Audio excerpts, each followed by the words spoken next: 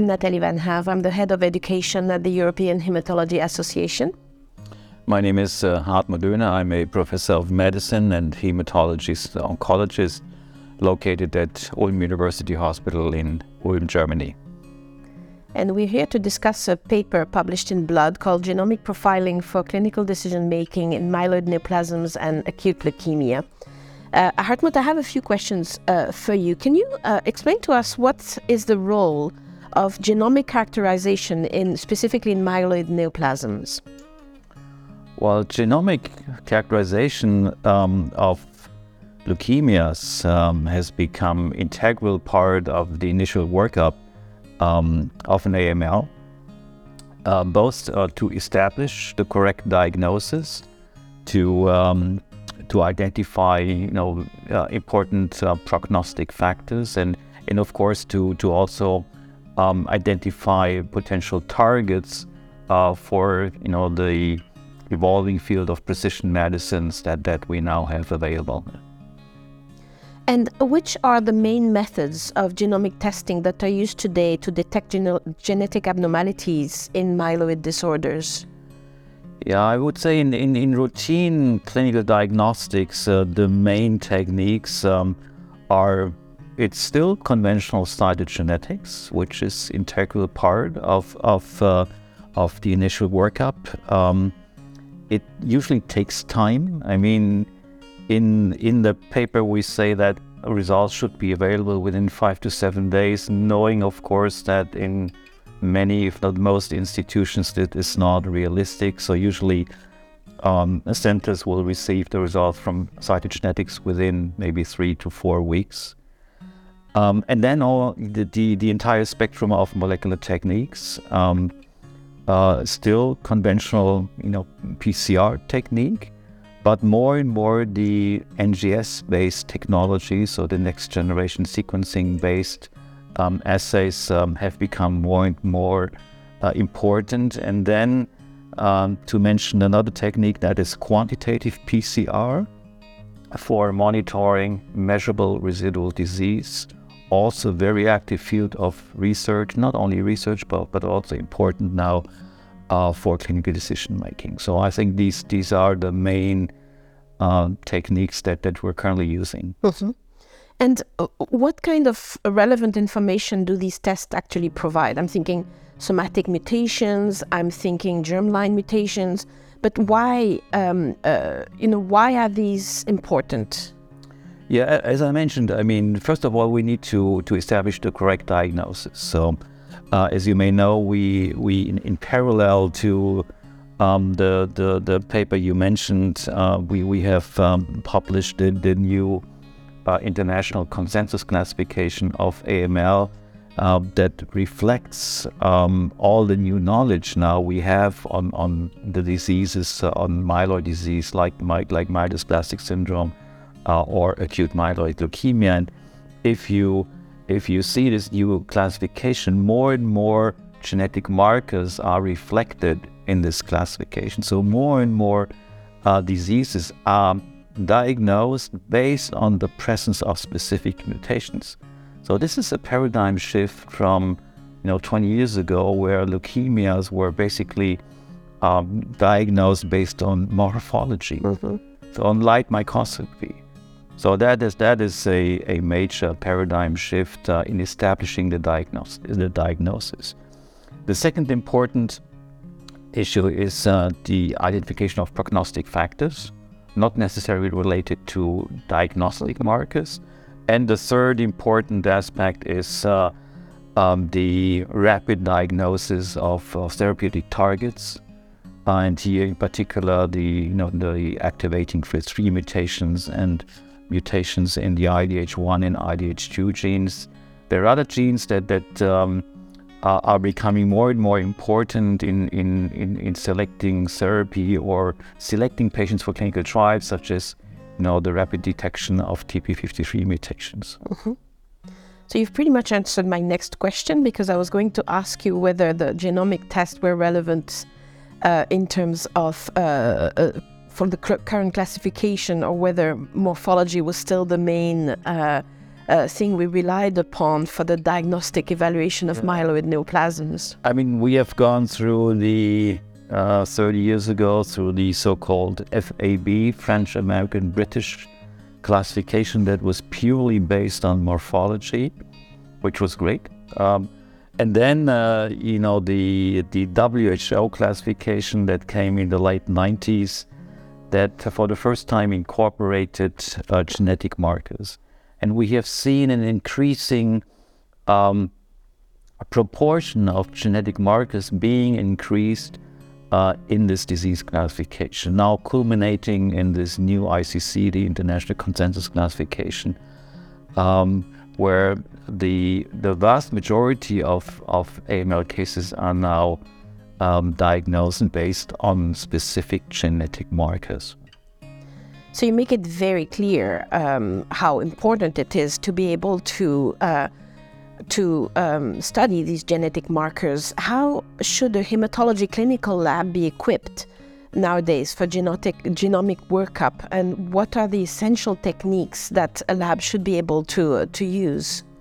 Yeah, I think we already talked about the essential techniques. That's basically, it's cytogenetics and the portfolio of molecular techniques. Often these two techniques, types of techniques are being done in separate laboratories, actually. So cytogenetics in a cytogenetics laboratory. I mean, for a single institution, it is becoming more and more difficult to establish all these diagnostics. I mean, a smaller community hospital, city hospital, will not be able to establish these techniques. So it will be, I think, more and more centralized in highly specialized university hospitals, or even in commercial labs that of course can be highly specialized. So I think the diagnostics cannot be performed in every hospital. That's for sure. But I assume it's very important for all general hematologists to be aware of the need for these techniques, because that will determine the diagnostic and then the treatment, especially in the context of precision hematology. Absolutely, but another problem is, of course, again, in less well-resourced countries, not everybody has access to these techniques.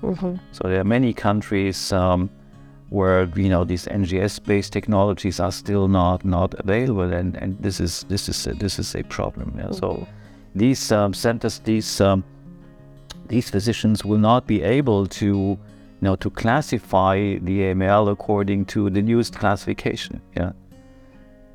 So that's a drawback. Yeah, it is definitely a problem even within Europe.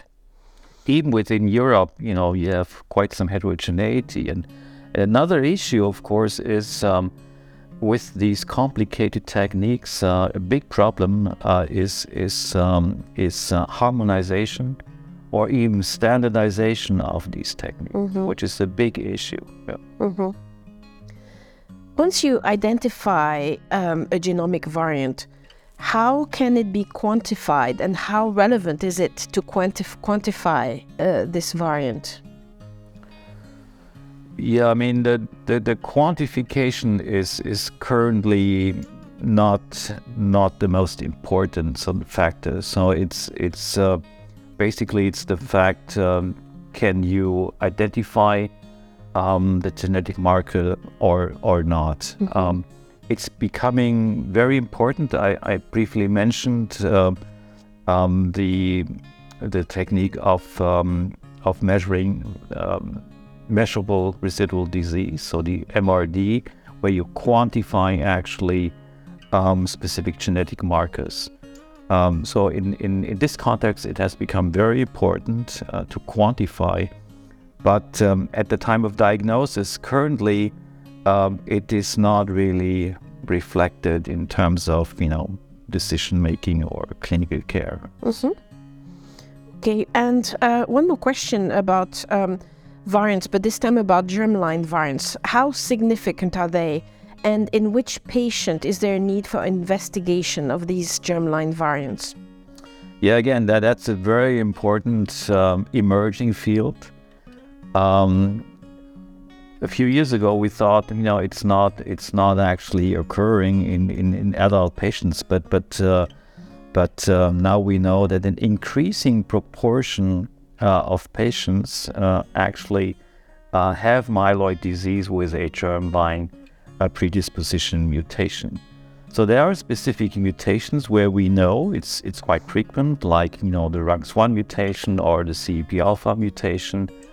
It's much more frequent in children, of course. But there's another mutation which was identified a few years ago. It's the DDX41 mutation that typically actually occurs in older patients.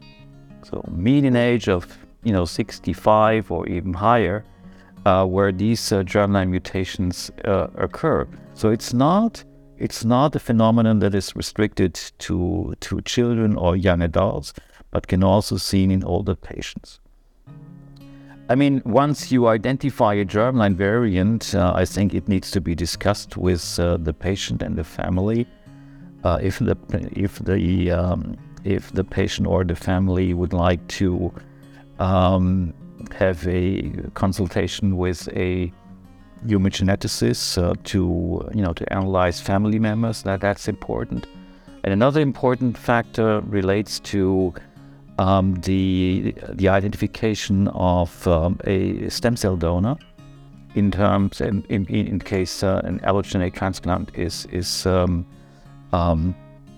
is recommended for the patient. Mm-hmm. So then if you consider taking a sibling of the patient, then of course the sibling needs to be analyzed whether the germline mutation is present in a sibling or not. So this has become very, very important. How do you differentiate a germline variant from somatic mutations? Yeah, I think that's an important issue. Which tissue you use?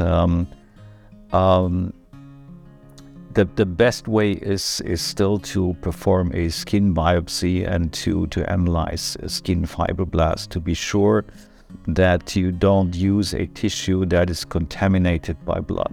So that's an important point. Yeah.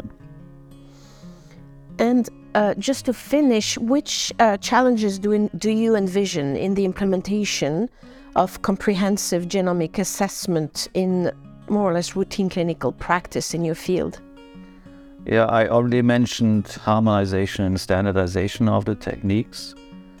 Of course, it's a rapidly evolving field in terms of technology. So the technology will evolve. There will be new technologies being applied in the clinic. It's the cost, yeah, which is an issue. And another issue we discussed already is the broad availability of these tests. If we think globally, across all countries, so there are major challenges. But a few years ago, next generation sequencing were much more complicated than nowadays. The first tumor genome was identified in 2008. It was actually an AML genome. 5 years later, we had this seminal paper by the Cancer Genome Atlas Project, analyzing 200 or even more patients. So this is only about 10 years ago, and now we are routinely applying these techniques in clinical diagnosis. So it's an enormous development we have seen over the last years. Well, thank you very much, Hartmut. That was very informative discussion. My pleasure. Thank you.